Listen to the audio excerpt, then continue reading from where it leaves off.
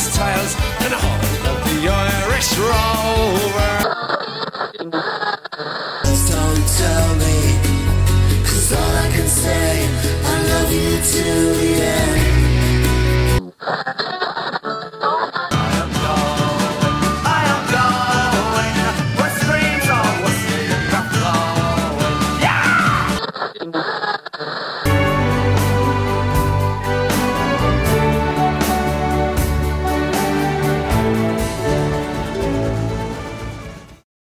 Hello and welcome to Holsh Fidelity episode 12. Now, this is a Christmas special and you'll find out why a little bit later on.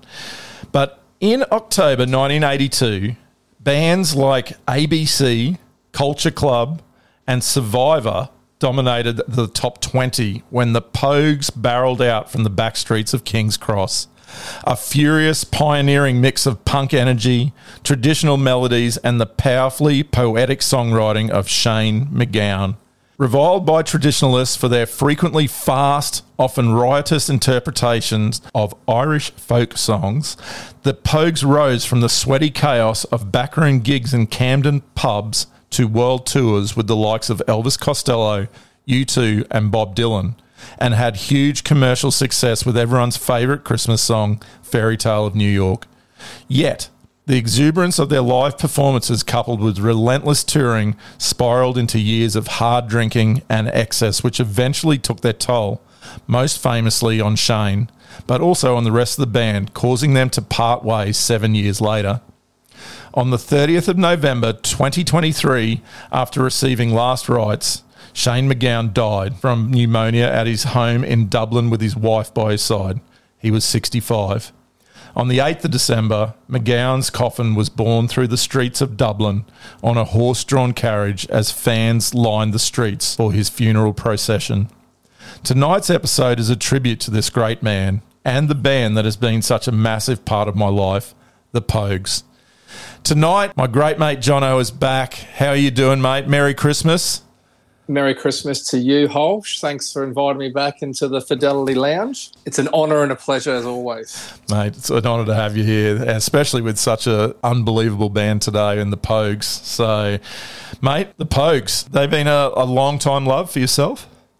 Absolutely, yeah. Huge love and huge influence on me for, I suppose, since the 90s. I first got into them. I always had a love of punk, rock punk music, to be honest, more than your traditional Irish music.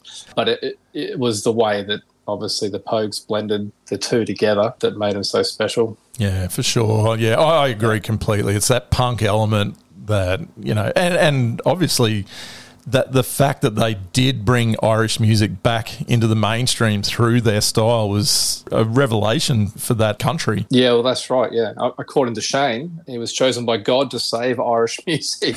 I don't think he was far off the mark, to be honest. He was one of a kind. And, yeah, what other bands are there out there that have blended those two styles so well together? Yeah, and I've just seen so much footage of live performances by these guys, and the fans they're crazy. They're stomp and roar, and they're fighting, and they're singing along, and there's Guinness being spilt everywhere. Every show is just this almost a riot. I never got to see them live, but apparently someone else on this podcast has.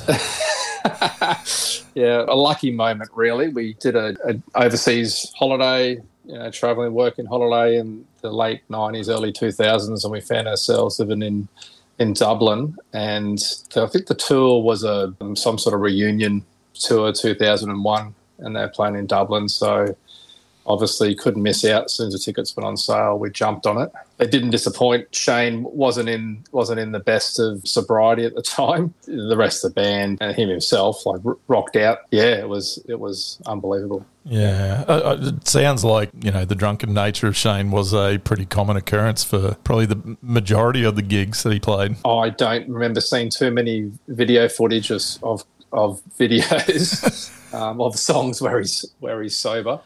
Yeah, so you got a bit of a story there, don't you, with that gig and his his antics, or not so much his antics, but his state?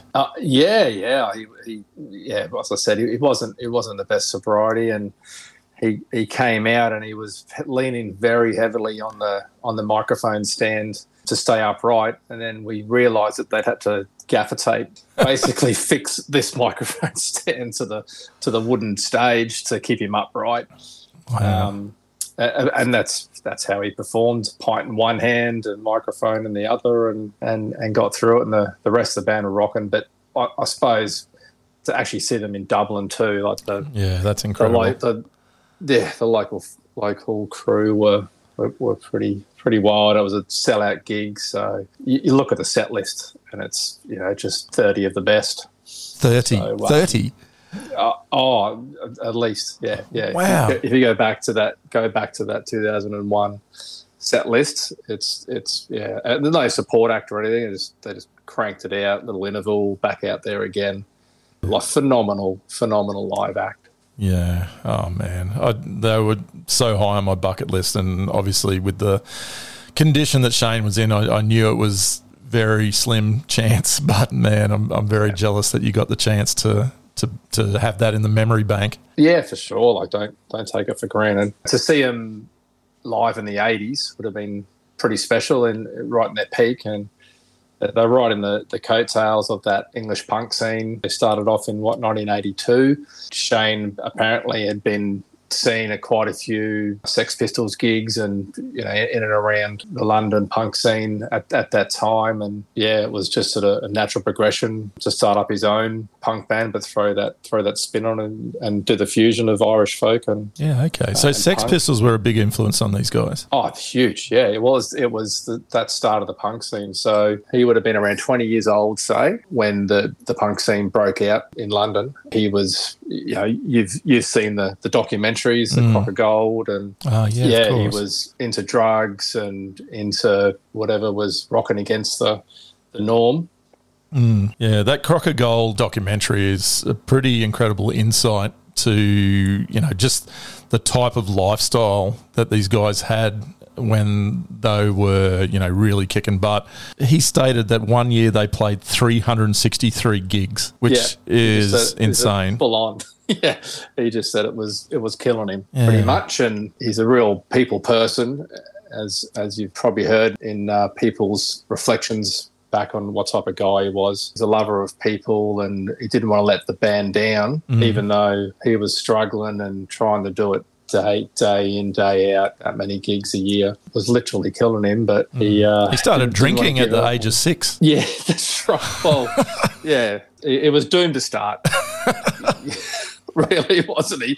You drinking pints of Guinness and smoking and dancing and sitting on the bars in Irish pubs. Like, looking back on the documentary, he grew up in a big Irish family on Country Island on estate. It was all this working the land and sneaking the drinks, but there was nothing bad thought of it. No, drinking and smoking. It was just good for you. Put hairs on your chest. Yeah, I think it was just part of the culture in Ireland at that time. And to move to London at early age, and I think it was a bit of a struggle for the whole family, wasn't it? Like that shift over to London, and went through, the various family members went through depression, and they turned to the drink and the drugs. So and at that time as well, like in the heady days of punk in the early 80s. Not surprising he turned out like he did. Quite sad, really, but can't take away his songwriting prowesses. And his amazing voice, that it's gravelly and rough, but you'll never forget it. I've listened to artists that have covered some of the Pogues songs and Shane's songs, and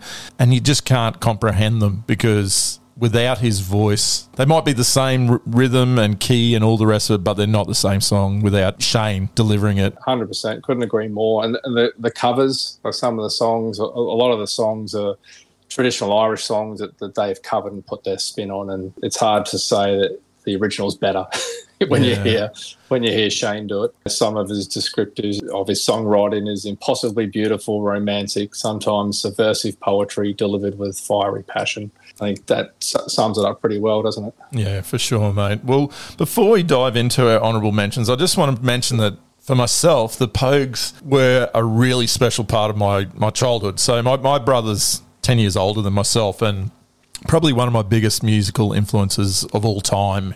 When I hear bands like Queen's later stuff, Tracy Chapman, Tom Petty, it always reminds me of my older brother.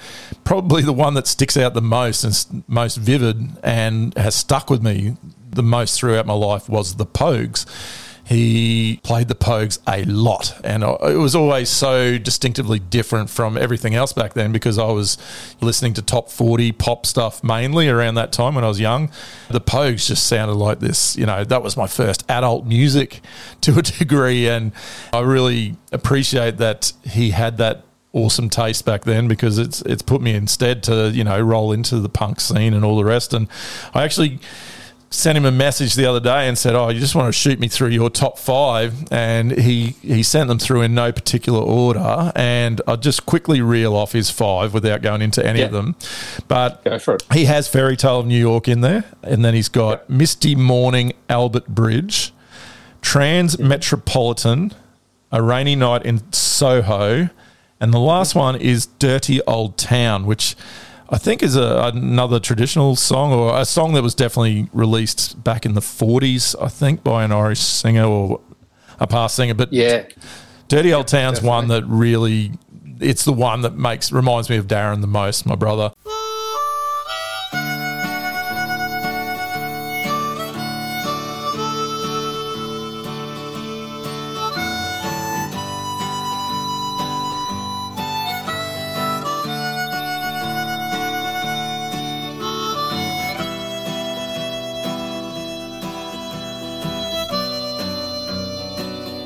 I met my love by the gasworks wall. Dreamed the dream by the old canal. I kissed my girl by the factory wall. Dirty old town, dirty old town. So, it's a real special track whenever it comes on. But anyway, that's my brother's top 5, and my childhood quick in a nutshell with the Pogues. All right. Yeah, you were lucky. What a great influence to have. I know. I was very lucky, actually. Really lucky. You got some honourable mentions, mate? I do. My wife, who almost made it to the podcast but wasn't really feeling up to it, unfortunately, a bit under the weather, but she wanted to throw in there the Wild Rover. Her and my brother Scotty, when we were living in Dublin, worked in the local pubs, so they listened to a lot of the Pogues, and it was around Christmas time. We were there from October to February, so Pogues are played daily. Apart from your obvious like Fairy Tale in New York, the Wild Rover was right up there with one of her favourites. I've been a wild rover for many a year, and I spent so many money on whiskey and beer. But now I'm returning with gold in great store, and I promise to play the wild rover no more. And it's no more will I play the wild rover. No, never, no more. I went to Streams of Whiskey was a close cut-off. a simple words to say. I am going any which way the wind may be blowing. I am going where streams of whiskey are flowing. I'll curse, let it soar, jump, bail, and land in a Pair of Brown Eyes. Amazing song. prayed and cursed and prayed and bled some more. And the only thing that I could see was a pair of brown eyes that was looking at me. But when we got back, labeled parts 1 to 3, there was no pair of brown eyes waiting for me. And a rove and a rove and a rove and I'll go for a pair of brown eyes.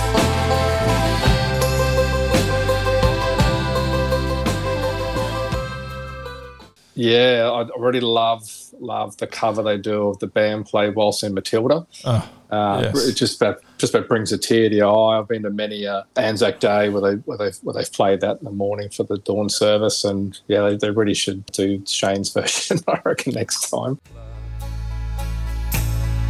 And as our ship pulled into Circular Quay, I looked at the place where me legs used to be, and thank Christ there was nobody waiting for me to grieve and to mourn and to pity.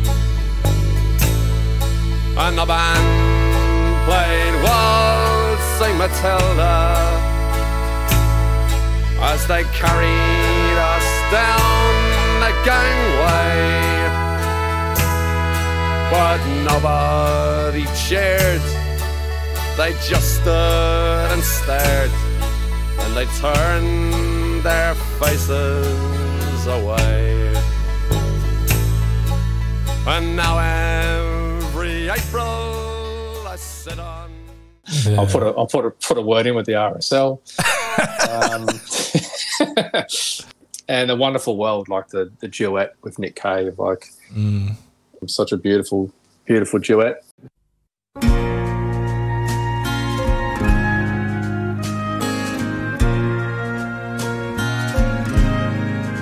I see trees of green,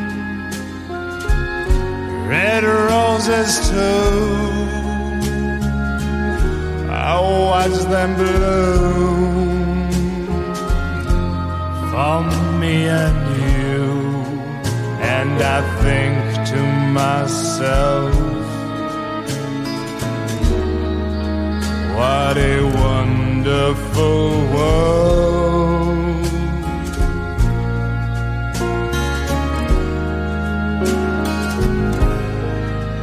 I see skies of blue, clouds of white, the bright blessed day and the dark sacred night, and I think to myself, what a wonderful world.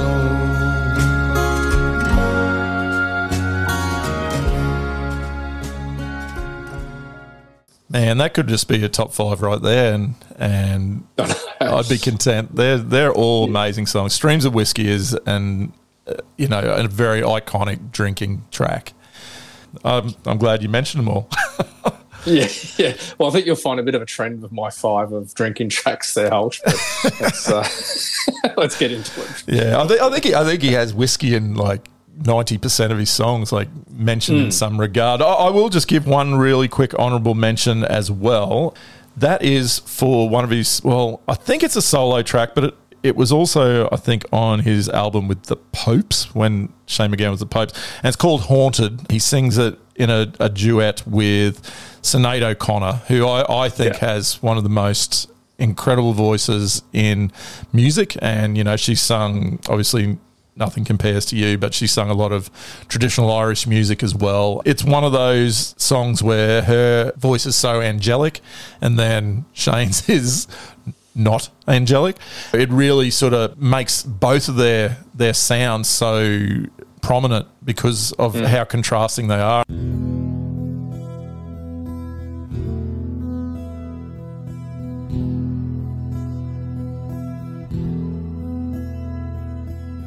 Do you remember that sunny day?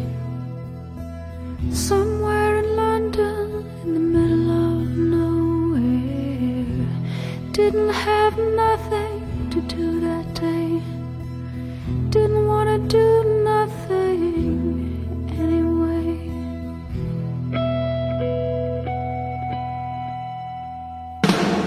You got a way of walking, You got a way of talking, and it's something about you. and now I know I never ever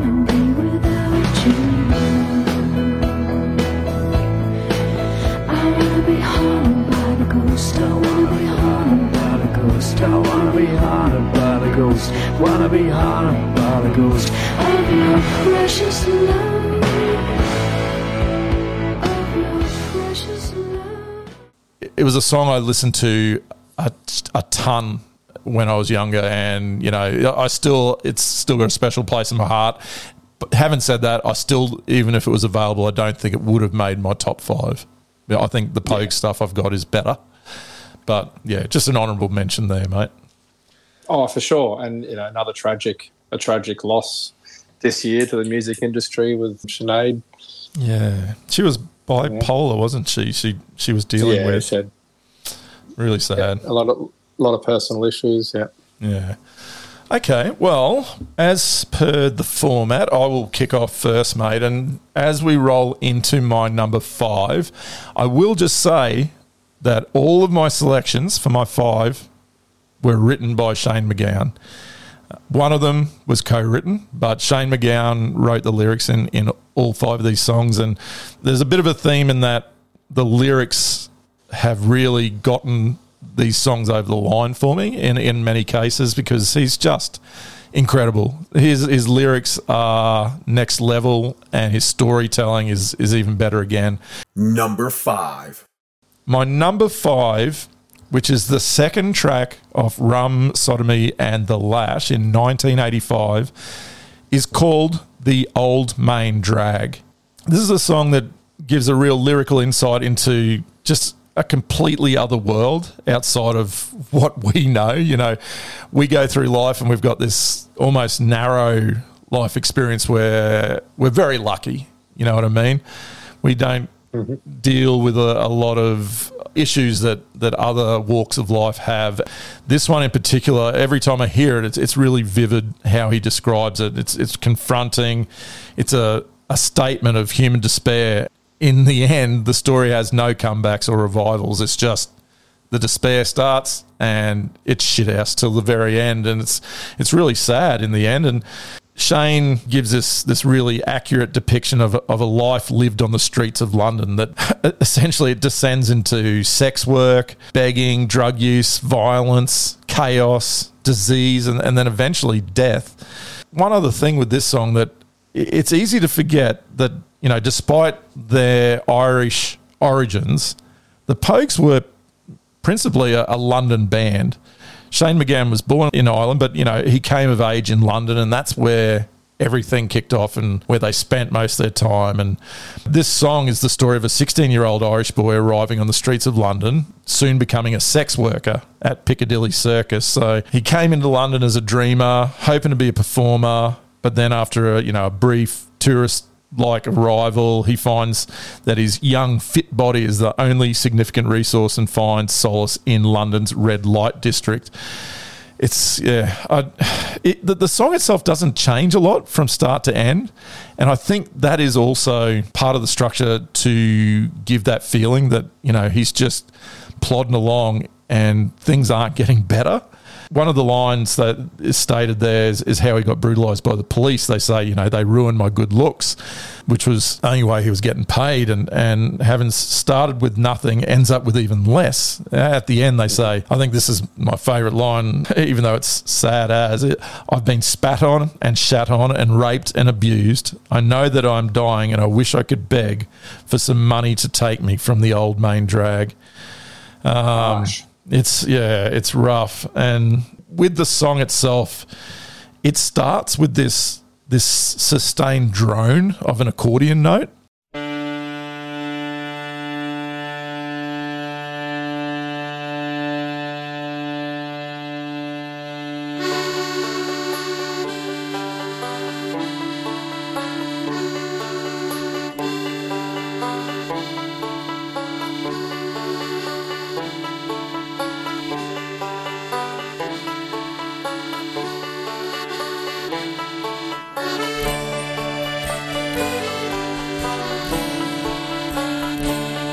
When I first came to London, I was only 16, with a fiver in my pocket and my old dancing bag.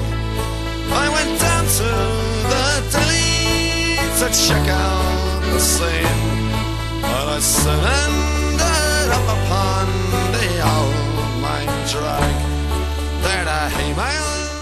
You have this like gently clucking banjo line that just nurses it along through the melody, and then it's got like this acoustic guitar strumming through it, but the song itself is really sparse. And when I said about at the end there, after he's saying for some money to take me from the old main drag, like the last three words, he just speaks them, old main drag, instead of sings them, because he's done. He's got nothing left. And then the song actually finishes with one more drone of accordion, and it's just a touch lower. And it basically represents that, you know, nothing's changed and this just goes on forever. I've had too much booze.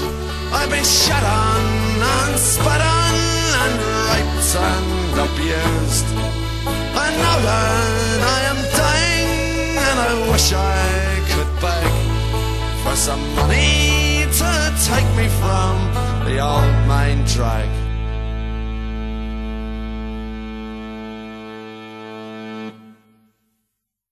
Anyway, I won't go into it anymore, but it's just a song that every time I hear it, it does affect me quite a bit. And actually one other lyric in it: in the dark of an alley, you'd work for a $5 for a swift one off the wrist down on the old main drag. So Rod Stewart was actually going to cover this song, and he was gearing up to do it, and then he balked at it when he realised that there was a sign in there about wanking men off in an alley for a £5 note.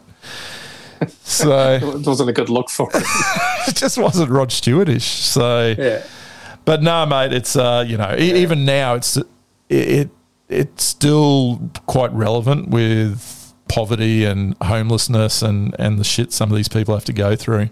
But anyway, that's my 5, mate. So what have you got at 5? I have got off the very first album, Red Roses for Me, Yes. called Whiskey or the Devil. Yes. So, yes. Like I said at the start there, a lot of mine are traditional drinking songs. And I thought I'd go for this one first to start in chronological order with the first album. But it's a traditional, like I say, drinking Irish pub culture song. It's got a pulsating rhythm through the whole song that creates this infectious energy for the crowd, especially during live performances. This one went off in 2001. I'll probably say that a little bit for each song too, Holsh. Well, at least you've got live experience to draw on. I don't have that. Yeah, sure. Yeah, I don't rub it in. Looking through the lyrics, they're all based on the war and the, I suppose, relationship with whiskey, drinking during the war. It wasn't an original song for the Pogues. Mm-hmm. I'm a little bit jealous with you saying that, Shane. I think the rest of my 5 are written by Shane, but this one was performed by the Clancy brothers back in the 50s. Yep. The original, and even that wasn't their original. It was an old Irish folk song from 100 years ago, but there's no clear author. Yeah, he's changed the lyrics slightly to suit himself, but yeah, it really, this one I heard a lot in the pubs, living, working in Ireland, and yeah, it just takes me straight back to the drinking songs. Right boys are on the march after Portugal, Spain. Drums are beating, banners waving, the devil at home will come tonight. Love very well, when we toodle-oo-da, we toodle-oo-da. We ride for tour, laddie, all this whiskey in the jar. Hey! Whiskey, you're the devil, you're leading me astray. All the hills and mountains into America. You swing the stronger taster, you're spunkier than Teddy. And whiskey, you're me darling, drunk and sober. The French are fighting boldly, man are dying hot and coldly. Let every man be to the forest for a on his shoulder. Love very well, when we toodle-oo-da, we toodle-oo-da. We ride for tour, laddie, all this whiskey in the jar. Hey, whiskey, you're the devil, you're leading me astray. All the hills and mountains into America. You swing the stronger glitter, you're spunkier than Tay. And whiskey, you're me darling, drunk and sober. Yeah, nice. I'm actually really happy that you put in one of the traditional tracks, because their revisions of the traditional songs was such a huge part of their their set lists, their coming of age. You know, that's what put them on the map initially. So, you know, I think it's really important. And I did listen to the Clancy Brothers version today, and Shane's version's shits all over it. It's just got so much more feeling to it. So much more energy, yeah, that's right. You're not going to be able to find an original. You're like, oh, you know what? You know, Shane killed it. What was he thinking? Nah, any cover he did, the spin that he put on it, yeah, was so much better. Yeah, I agree. Number 4. So my first one, The Old Main Drag, was pretty sedate, I guess. It was powerful, and he sings it with a lot of passion and anger and sorrow at the same time. But this one is a very angry, upbeat song, and it's called Boys from the County Hell, and it's the 5th track off that same album you just mentioned, Red Roses for Me, in 1984. Boys from the County Hell, I reckon, is a great example of their punk folk sound that merged with, you know, that traditional Irish music back at the start. This song tells in great detail the story of like a tough gang of drunken hooligans that won't hesitate to put anyone in their place, from what I can tell, pretty violently in a lot of instances. So the lyrics on this track are insane. You know, it's another storytelling masterpiece, and it feels like the song is saying, you know, don't mess with me, don't mess with my friends, don't mess with my family, because we're going to fuck you up, essentially. You know, and I think it's a little bit of a biographical song in some regards. I think the Pogues and Shane, they didn't take a step backwards. And I know when you and I watched Crock of Gold, you could see like how quickly he can take things to heart and sort of just spit it back at you. I could just imagine them at this age, you know, when they're 19, 20 years old. But this full of fire. Oh, yeah. Full of fire, yeah. You can really feel it with this song. And the start of it has like this almost like Western movie-like rattle, like a Jewel at Dawn banjo, and it creates this sort of this menacing start right from the get-go.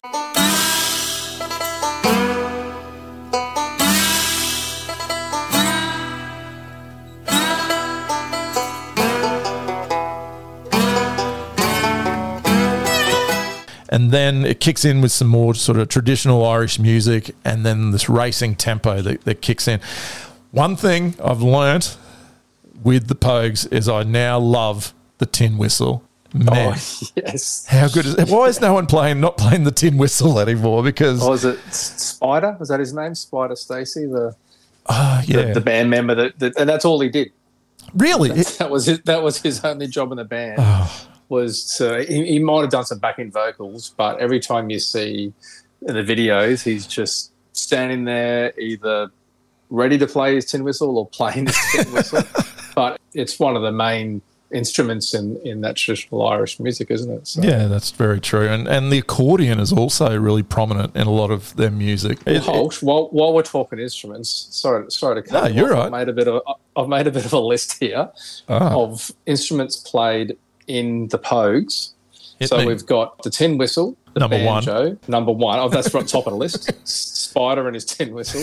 We've got the banjo, the mandolin, saxophone, the hurdy-gurdy, guitar, accordion, mandolin, piano, bodhran, drums, harmonica, bass, cittern, concertina, violin, and ukulele. Unbelievable. So mix all those instruments together with Shane's voice, and yeah, you got quite the party. Yeah, that beautiful sound and eclectic sound with, you know, that rough punk sort of voice. Pretty cool. Yeah, and you forget how good the musicians the rest of the band were. Like some of the band members were playing 3 or 4 of these instruments on, you know, different songs. So yeah, it's pretty special. Well, back to the song, you know, Shane, as we mentioned before, you know, he writes about all classes of outcasts people, and, you know, in this song he describes them as the junkies, the drunks, the pimps, the whores, a subsection of society in which people from all walks of life could actually end up. In the chorus, he has a line, "Lend me £10 and I'll buy you a drink. And mother, wake me early in the morning. So that lend me £10 and I'll buy you a drink is one of Shane MacGowan's favourite greetings, everyday greetings. It's probably because he's always drinking. Yeah, I like it. I'll have to use that one. Back to what I said with the autobiographical nod to the band's outlaw reputation, that the lyrics stay on the other side of the road because you can never tell. We've a thirst like a gang of devils. We're the boys of the county hell. Early in the morning, on the first day of March, it was raining. It was raining worse than anything that I had ever seen. Stay on the other side of the road, cause you can never tell. We're a thrust like a gang of devils, we're the boys in the county hell. And it's lend me £10, so buy you a drink, and mother wake me early in the morning. And it's lend me £10, so buy you a drink, and mother wake me early in the morning. Yeah, All right. yeah. Well, that's my number 4. So, boys from the county hell. Now, mate, your so. number 4. Yeah, so my number 4, I've gone from their third album, If I Should Fall From Grace, and I've chosen the title track from the album, If I Should Fall From Grace. And look, once again, it's another 2.5-minute pub sing-along type song. Let me go, boys. Let me go, boys. So good. Yeah, just a great sing-along. I've heard it so many times, while we're living over there and singing along.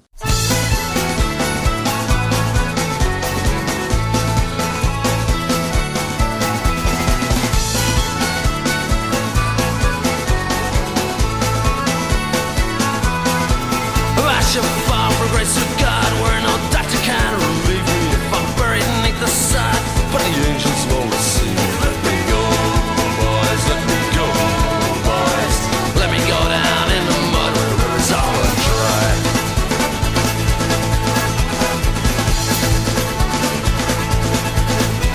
This land was always ours, was the proud land of our fathers. It belongs to us and them, not to any of the others. Let them go, boys, let them go, boys. Let them go down in the mud where the rivers all are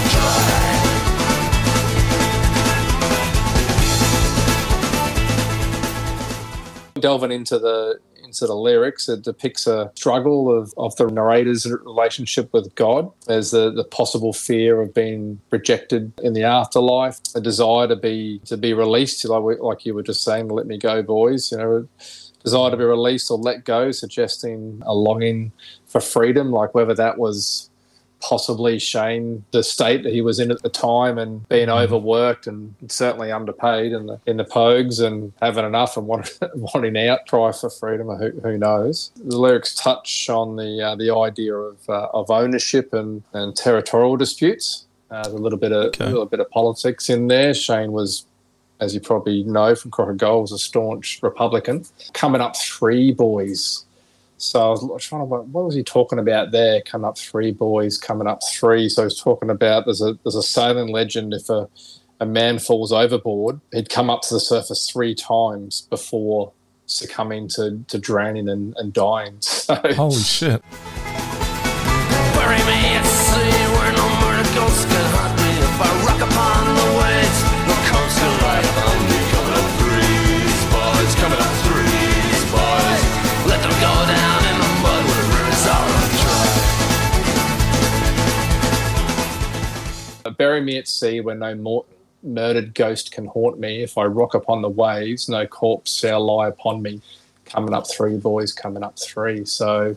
Wow, I've heard that lyric so many times and I had no idea what it meant. That's brilliant. That's right. That's brilliant. Yeah, same. And it's not till you start digging down if you find these things out.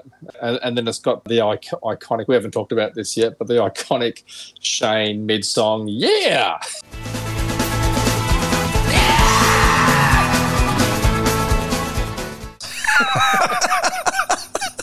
There's so many. There's about 3 of my songs out of the 5 where he's just got the yeah halfway through, and it just gets you up on the dance floor, doesn't it?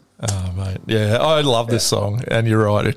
It just gets you revved up. It's one that I heard a lot as a kid because when I spoke about my brother's influence, If I Fall From Grace with God was the album that he played the most by far, and this was the album opener. So, even if we didn't get through the album, I always heard If I Fall From Grace With God. Absolute belter, mate. Great pick. Great way to kick off the album, hey? Oh, so good. So good. Yeah. Number 3.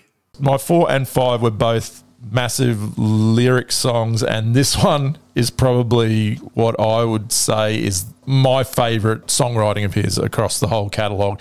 And I'm not even going to try and explain it because I still, I love the lyrics in it, but it is so deep. And the song is called The Sick Bed of Cuchulainn, and it's the opening track from Rum, Sodomy and the Lash, again, 1985. Now, this song touches on Irish myth, history, violence, and, of course, booze in under 3 minutes. It's a hallucinatory fantasy of sorts. It demonstrates, I don't know, it's a faster, more frantic punk side to the Pogues after the introduction piece in it.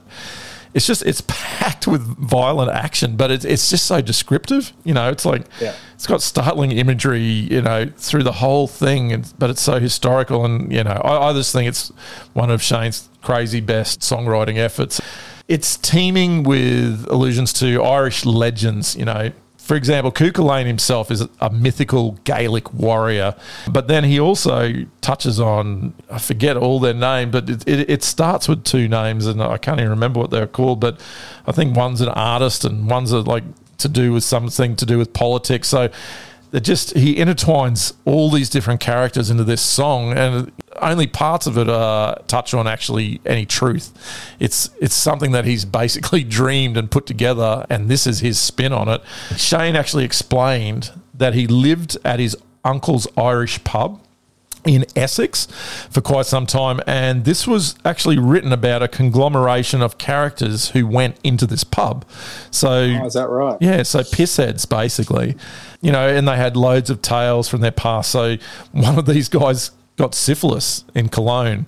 One got drunk with Frank Ryan, who was the leader of the Irish members of the International Brigade who fought the fascists in the Spanish Civil War, and another one was just on a bender in the Euston Tavern, a pub near London Railway Station. And he took their stories with these other characters and spun it into this tale.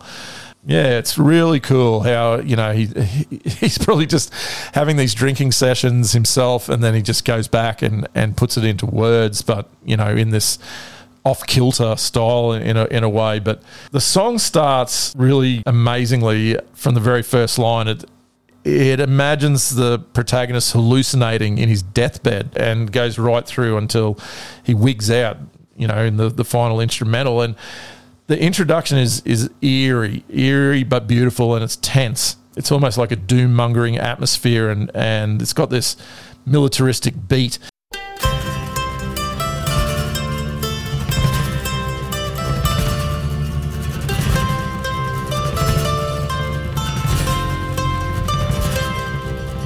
Cormac and Richard Tauber are singing by the bed. There's a glass of punch below your feet and an angel at your head. There's devils on each side of you with bottles in their hand.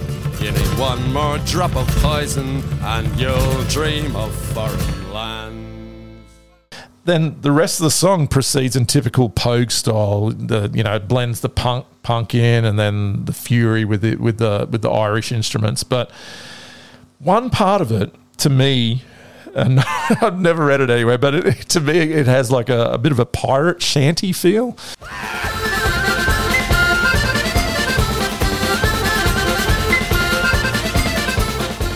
The coolest part, I think, for the song for me is the machine gun clattering of Andrew Rankin's drums through the track, and obviously MacGowan, he's just fiery and pissed off and passionate as usual, similar to the last track I had. Yeah, I love Frank Ryan's character in the lyrics. Frank Ryan bought you a whiskey and a brothel in Madrid, and you decked some fucking black shirt for cursing all the yids. That's one of my favourite. But that's what I mean. Listen to those lyrics. Great stories and characters all rolled up into one song. When you pissed yourself in Frankfurt and got sipped down in Cologne, and you heard the rattling death trains as you lay there all alone, Frank Jack Ryan bought you whiskey in a brothel in Madrid, and you take some fucking black shirt who was cursing all the yids. And a sick bit of Coo Cullen will kneel and say a prayer, but the ghosts are rattling at the door and the devil's in the chair.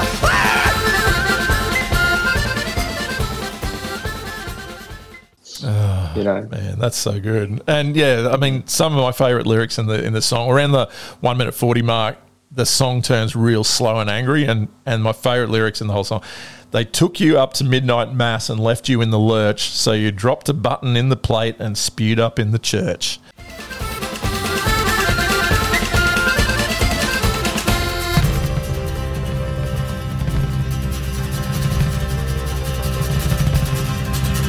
Remember that foul evening when you heard the banshees howl? There was lazy, drunken bastards singing Billy in the Bowl. They took you up to midnight mass and left you in the lurch, so you dropped a button in the plate and spewed up in the church. Now you sing a song of liberty for blacks and packs of jocks, and I'll take you from this dump you're in and stick you in a box. Then I'll take you to Cookbriar and shove you in the ground, where you stick your head back out and shout, we'll have another round. At the graveside of Coo Cullen, we'll kneel around and cry, and God is in his heaven and Billy's down by the bay.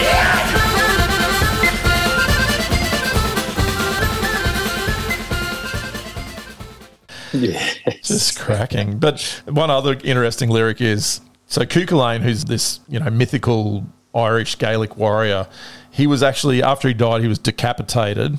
One of his lines there is, but you'll stick your head back out and shout, we'll have another round. Whenever you hear that in that song, like, that just sort of takes a little bit of a different meaning on it. If you think about, this is the dead mythical warrior's head, and it just pops back up to say, let's get back on it. Let's do it again. Yeah. But anyway, epic tale, violent as hell, but brilliant song, and once again got that alcoholic theme to it. Well done, Shane. And the iconic, yeah.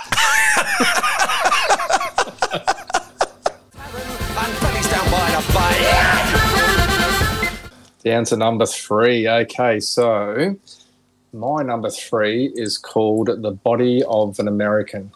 Now, this is off, once again, Rum, Sodomy and the Lash. I think I'm going to have to say this would be my favourite album out of those first 3 classic albums. Yeah, this one's a bit of a storyline about the Irish-American immigration. Musically starts off an instrumental intro with a traditional folk melody featuring the classic tin whistle and accordion, I think. And I think it's based around like the music of a funeral procession or something like that. It's not nice and slow. And I was only listening back to it just before, and I was trying to think what does that sound like? And the start of the intro and then the outro reminds me, because it's a song about it being at a funeral. So I think that's what they're trying to mimic there.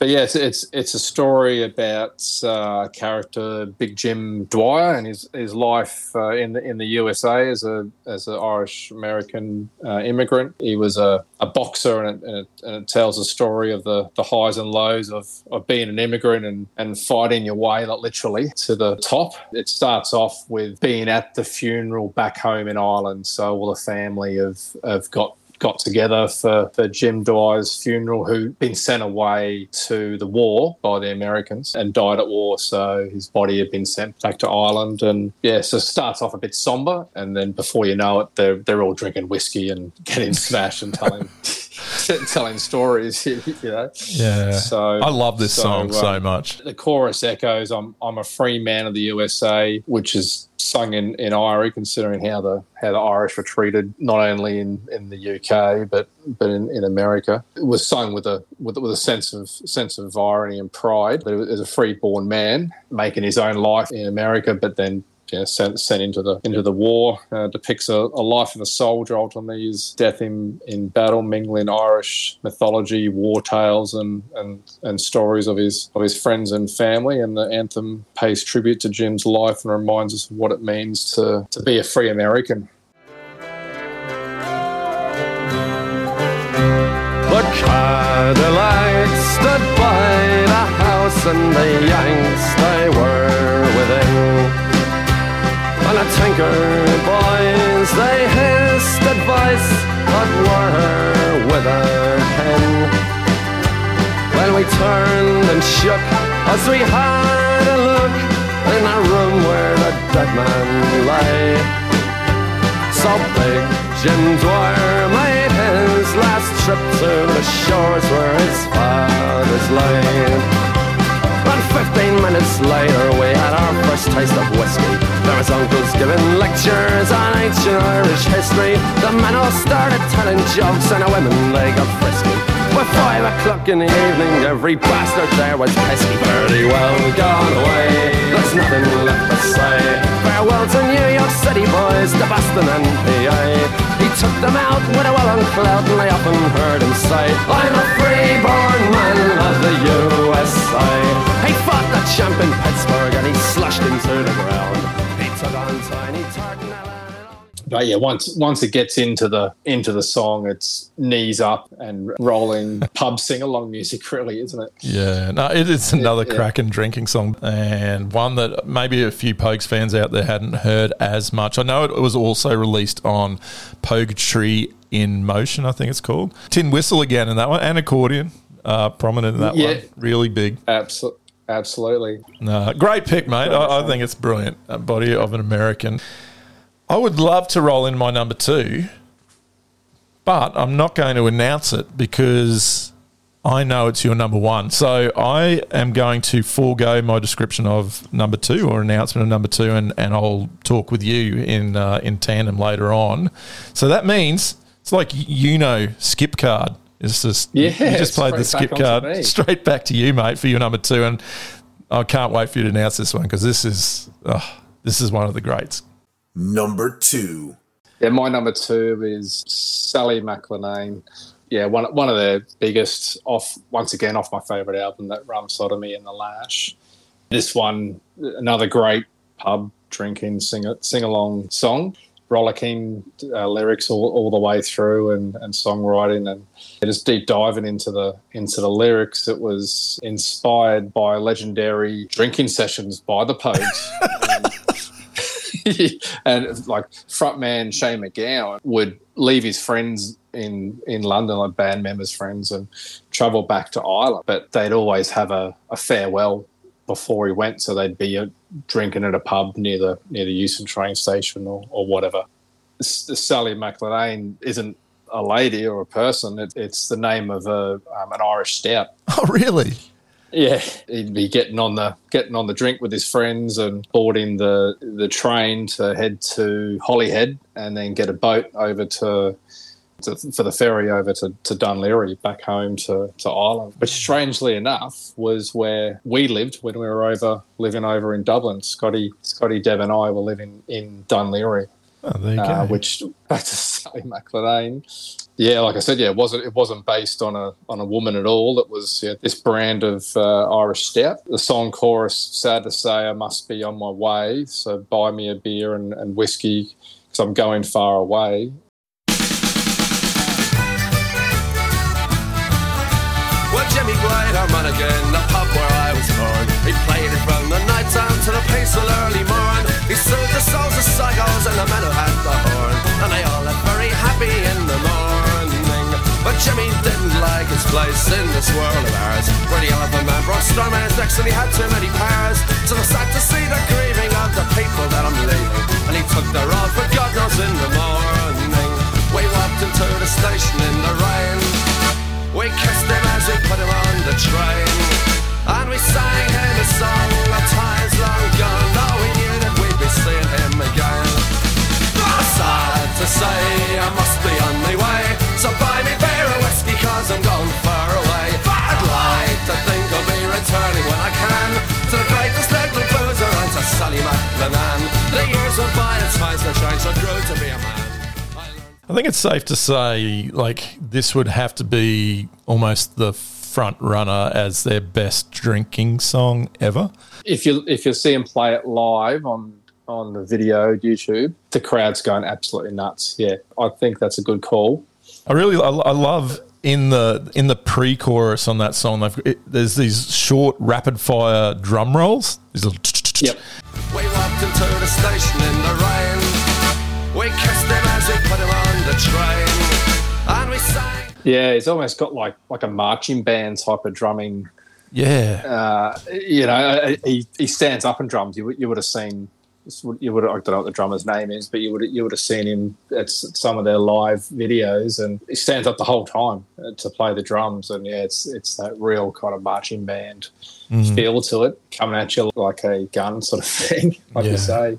Yeah, unreal pick, mate. Sally McLennan, absolute belter. How long does that one go for? Does it go past the 3-minute mark or not? No, 2 minutes 40. Standard. Yeah, but that's your typical punk sort of song. So there's probably a bit more punk in this one than your traditional Irish folk. Yeah, a lot of the punk songs I grew up loving listening to, you didn't see too many over 3 minutes. Awesome, mate.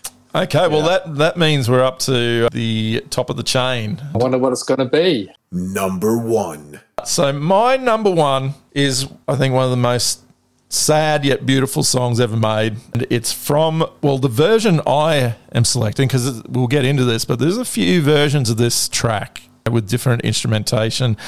But my version is off the 1986 EP, Pogues in Motion, and the song is A Rainy Night in Soho. Now, since Shane's passing, I really think this is going to be the song that's going to be associated with him directly the most. If not, like it definitely will for me. With the sad news of Shane, it's been a pretty prominent track with tributes and Nick Cave singing it at his funeral. How good was that? I bawled my eyes out when I watched it. And the thing is, he didn't do it perfectly, but he did it with as much emotion as I've heard from any singer ever. Like, you could tell Shane was one of his really good mates, and it hurt for him to sing that song, and I thought it was incredible.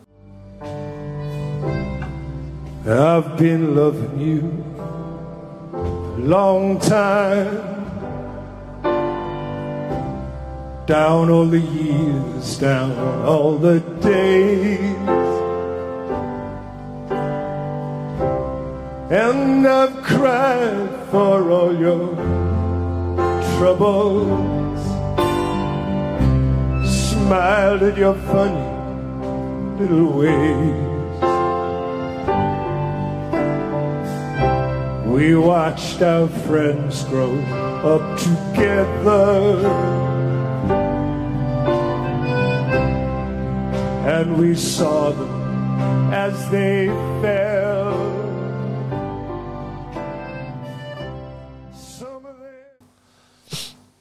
It's pretty moving. Yeah. Now, A Rainy Night in Soho. So, the Pogues were always able to surprise their listeners. Just when you thought, you had them pegged as these purveyors of just the Celtic melodies and that punkish attitude, then they go out and they drop this heartfelt ballad, leave you crying in your Guinness, or in my case the other day, just crying over YouTube. Even then, though, it's actually really difficult to tell if this song is singing about a woman that broke his heart. So anyway, more on that later. But look, this original version that was on Pogues in Motion is my version. I just feel like it's a little bit more stripped back, and it makes Shane's voice more pronounced, more emotional, more powerful. And I think it also brings out the strings that's used on this, and it's less produced and a bit more natural. The other version that I'll mention, it is a lot slicker, and it's more got the Elvis Costello touch on it. So I just prefer this more laid back sound on the Poetry in Motion. This is a song where Shane MacGowan and his producer at the time, Elvis Costello, so Elvis Costello produced Rum, Sodomy and the Lash. They had this big falling out over the final mix of this song. Costello wanted to use an oboe on the song, but MacGowan wanted to use a cornet, which is, I looked it up because I didn't know exactly what a cornet was, but it's a kind of trumpet, but it's shorter sort of and wider. It's a real stout little version, and MacGowan ended up getting his way, and Costello ended up just washing his hands of the recording. So eventually this song was released in 3 different versions, one with the cornet on the original English release, which is the one that I love, and then there's one with the oboe, which was on just the American-Canadian release, and then 5 years later, probably the most famous version in 1991 was the 3rd version of this song, which was a remix with new overdubs produced by Steve Lillywhite, and he becomes important with our next track, and was released containing elements of both the oboe and the cornet. Interestingly, for those that haven't seen Crock of Gold, Kate O'Riordan was the bass player on the band in that early stage, and Costello was shagging her. The first 2 albums, yeah. Yeah, so Costello was shagging Kate from the band, and eventually they did get married. But it was funny because Shane mentions in this documentary how he used to get up to all sorts of mischief on the drink and all the rest of it, and he knew Costello would do nothing to him because Costello needed the band around so he could keep giving Kate one. In the end, Shane actually fires Costello from producing the follow-up album because, quote, Costello was a fat fuck who was on health food diet and didn't tolerate Shane's decadent lifestyle. So, yeah, they had just had this big falling out over this song in particular, but on the back of that, Costello was frolicking around with one of the band members. So, now, the lyrical meaning of this song, I mentioned at the beginning, like, depending on your perspective, it could be interpreted as an ode to a long-term love who, provides emotional and physical solace, or an extended metaphor for the way alcohol can also be a seductive support system.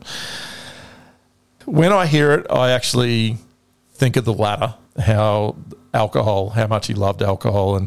But I think most people out there think it is a love song for a woman, but the more I listen to it, the more I can sort of resonate that it's around his alcoholism. MacGowan states, when asked about the song, this is him quoting, "I've seen ghosts behind me in period costume dictating songs on a couple of occasions." He said, "A rainy night in Soho was automatic writing. I had no idea what it was about. I had a vague idea by the time I got to the 4th verse, but until then I hadn't got a clue what was going on." Inspiration from the ghosts.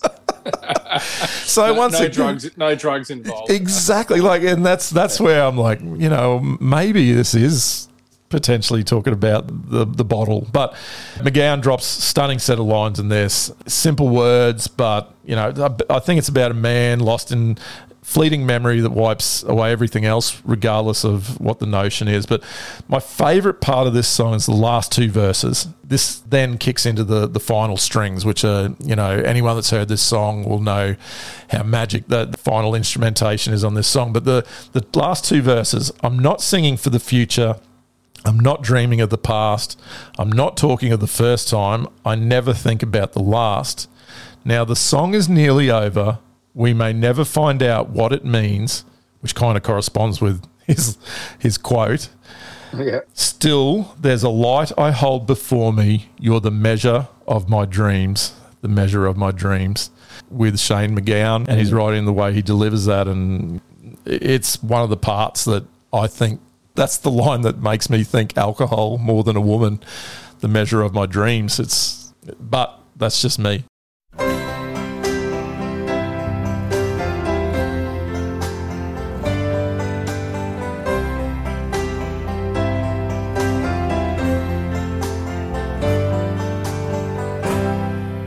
been loving you a long time.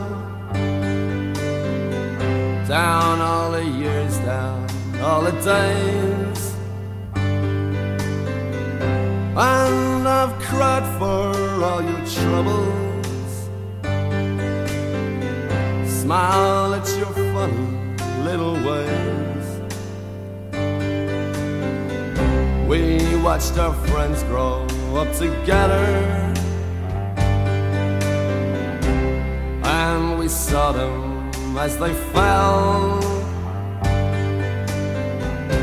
Some of them fell into heaven, some of them fell into hell.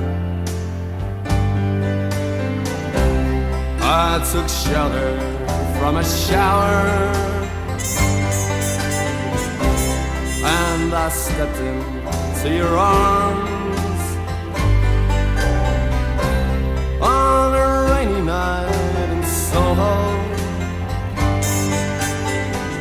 The wind was whistling all its charms. I sang you all my sorrows. You told me all your joys. Whatever happened to that old song? To all those little girls and boys. Now the song is nearly over. We may never find out what it means, but there's a lot I hope for me, and you're the measure of my dreams, the measure of my dreams.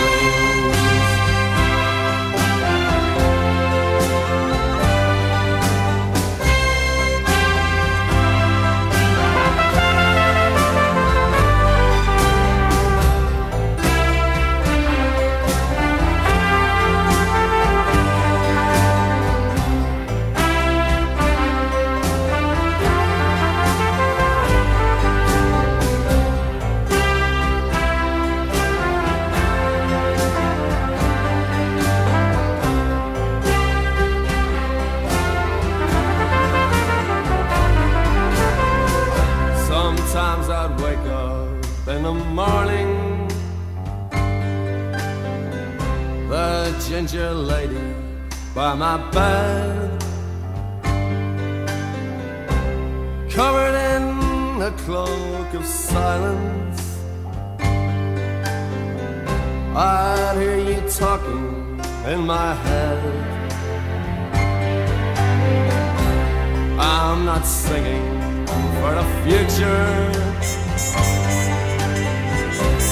I'm not dreaming of the past, I'm not talking of the first time. I never think about the last. Now the song is nearly over. We may never find out what it means. Still, there's a lot of hope for me. You're the measure of my dreams, the measure of my dreams.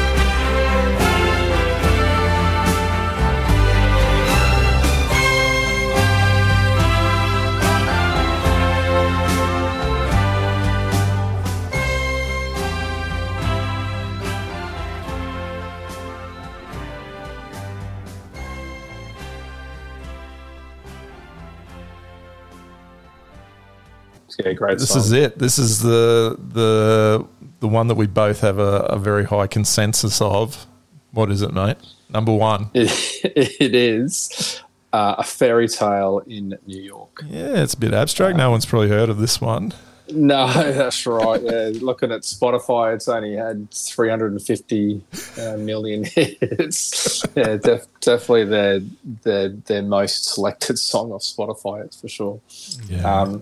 Yeah, it's what can be said about this song that hasn't been said already. It's a modern Christmas classic, isn't it? Yeah, it's unbelievable. It's unbelievable. Yeah. I will say now, it's my most played song of all time. Like, no doubt about it. I play this all year. I don't just play it at Christmas time. Same. Yeah, absolutely. But it's saying that it is our favourite family Christmas song. You get a bit sick of hearing all the traditional Christmas carols in the shops. In saying that, the day that I heard that he died, or maybe the day after, I did hear this in Coles, pushing the shopper trolley down the aisle, going, "Oh fuck! There's nothing sacred." Oh no! Yeah. Oh, you just clicked what you were saying. They're playing it in Coles. They're playing it in Coles. Oh yeah. man! Yeah. It's like, no, you can't have that one. Yeah. Well, I saw a video of it today on YouTube. They're playing it on Top of the Pops.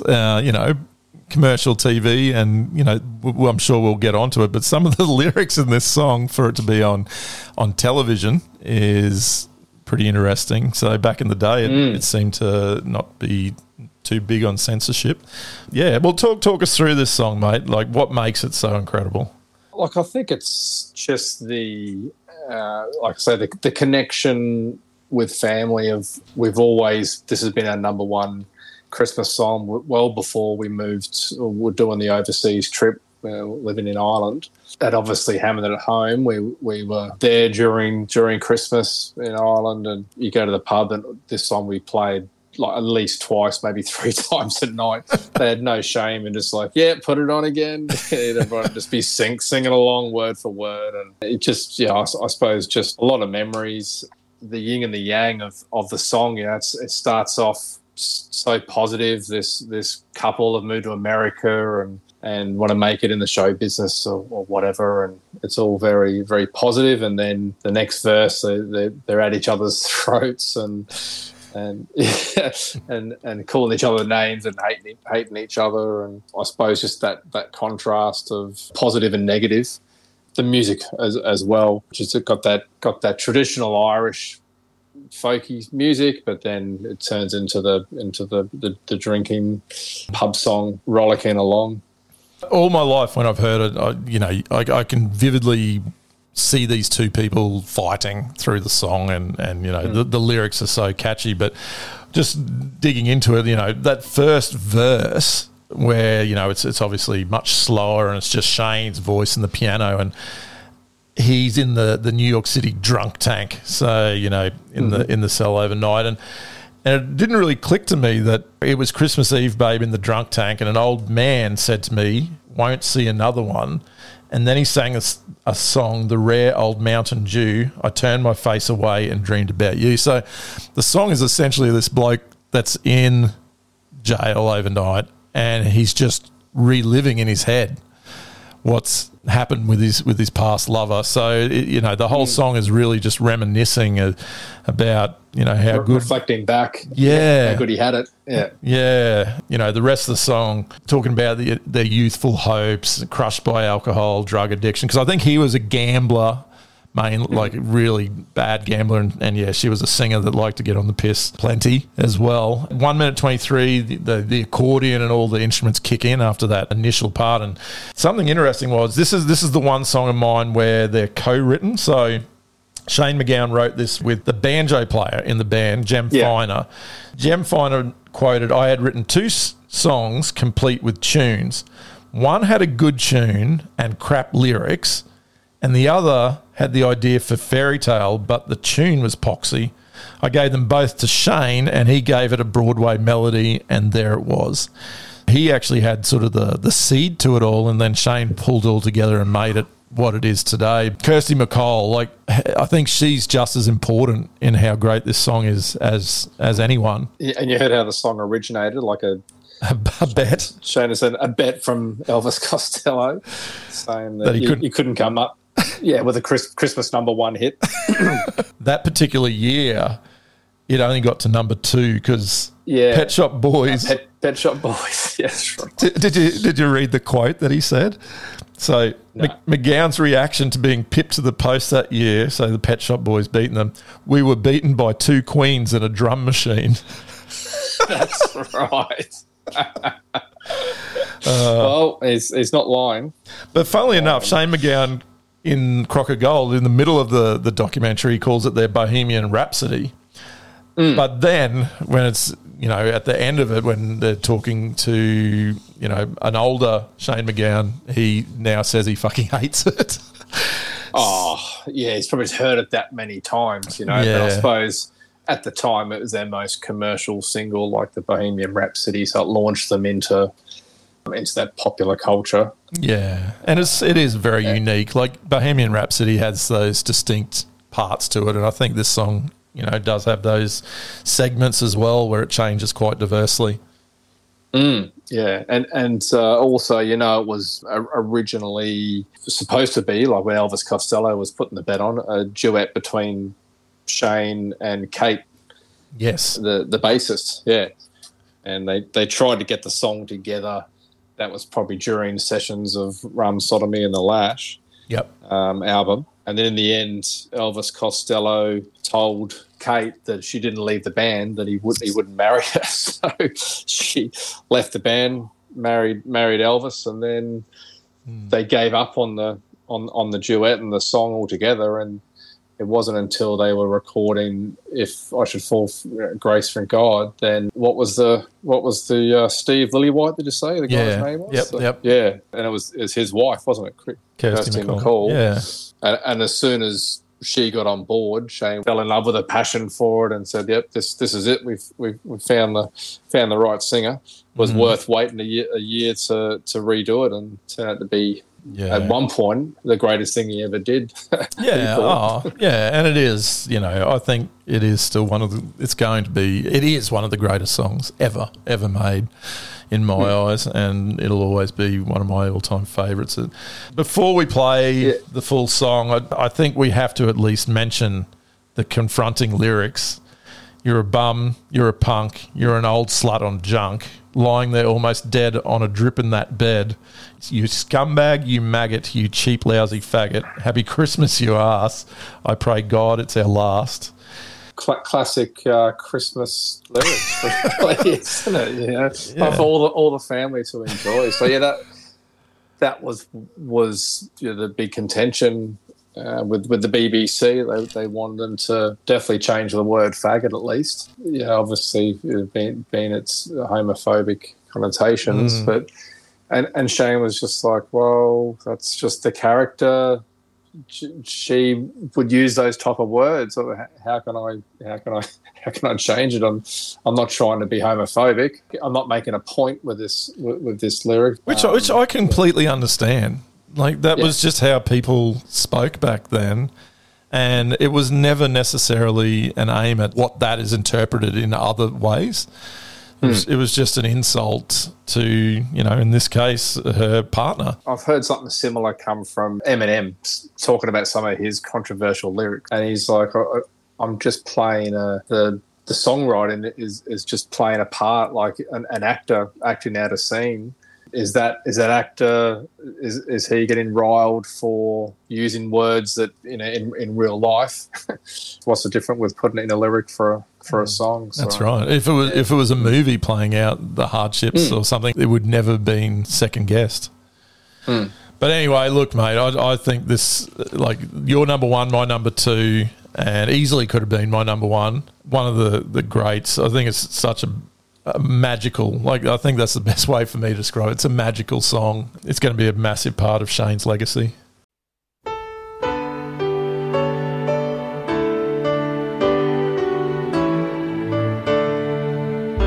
It was Christmas Eve, babe, in the drunk tank. An old man said to me, won't see another one. sang a song, the rare old mountain tune. I turned my face away and dreamed about you. Got on a lucky one, came in 18 to 1. I've got a feeling this year's for me and you. So happy Christmas, I love you, baby. I can see a better time when all our dreams come true.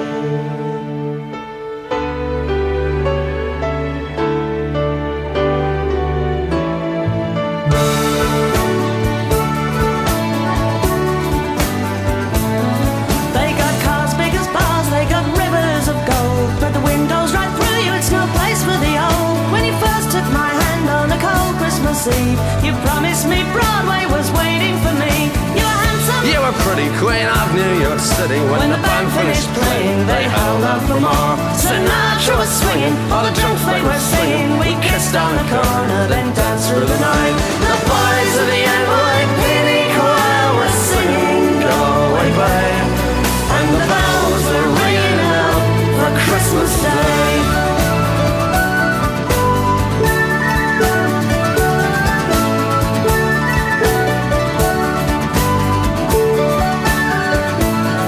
You're a bum, you're a punk, You're an old slut and junk lying there almost dead on a dripping that bed. you scumbag, you maggot, cheap, cheap, lousy faggot. Happy Christmas, you're ours, I pray God it's our love. The boys of the NYPD choir still singing, "Go away, babe," and the bells are ringing out for Christmas Day.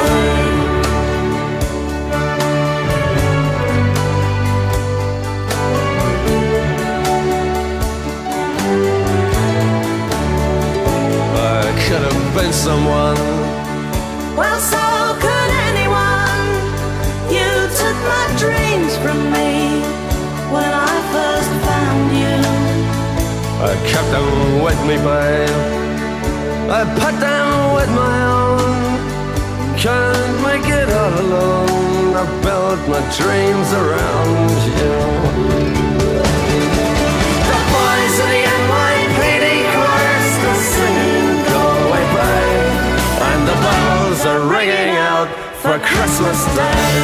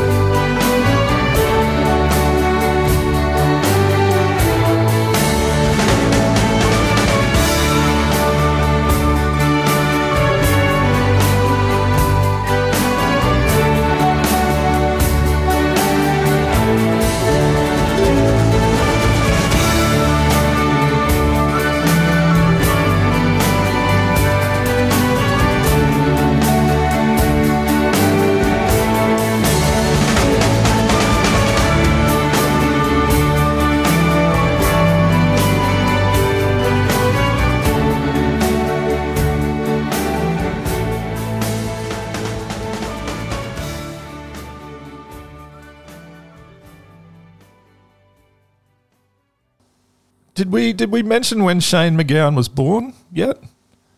Oh, no, we haven't. So I can tell you he was born in 1957, and he was actually born on Christmas Day. So, Yes. yeah, quite ironic that his number one most commercial hit with the Pogues was all based around Christmas. Yeah. Hopefully everyone out there really can enjoy these fives. I think they're both cracking lists, and even the five Honourable mentions. Yeah. I think all five of them are insanely good too. They've got such a huge catalogue. If you're into drinking whiskey, then this will be right down your track.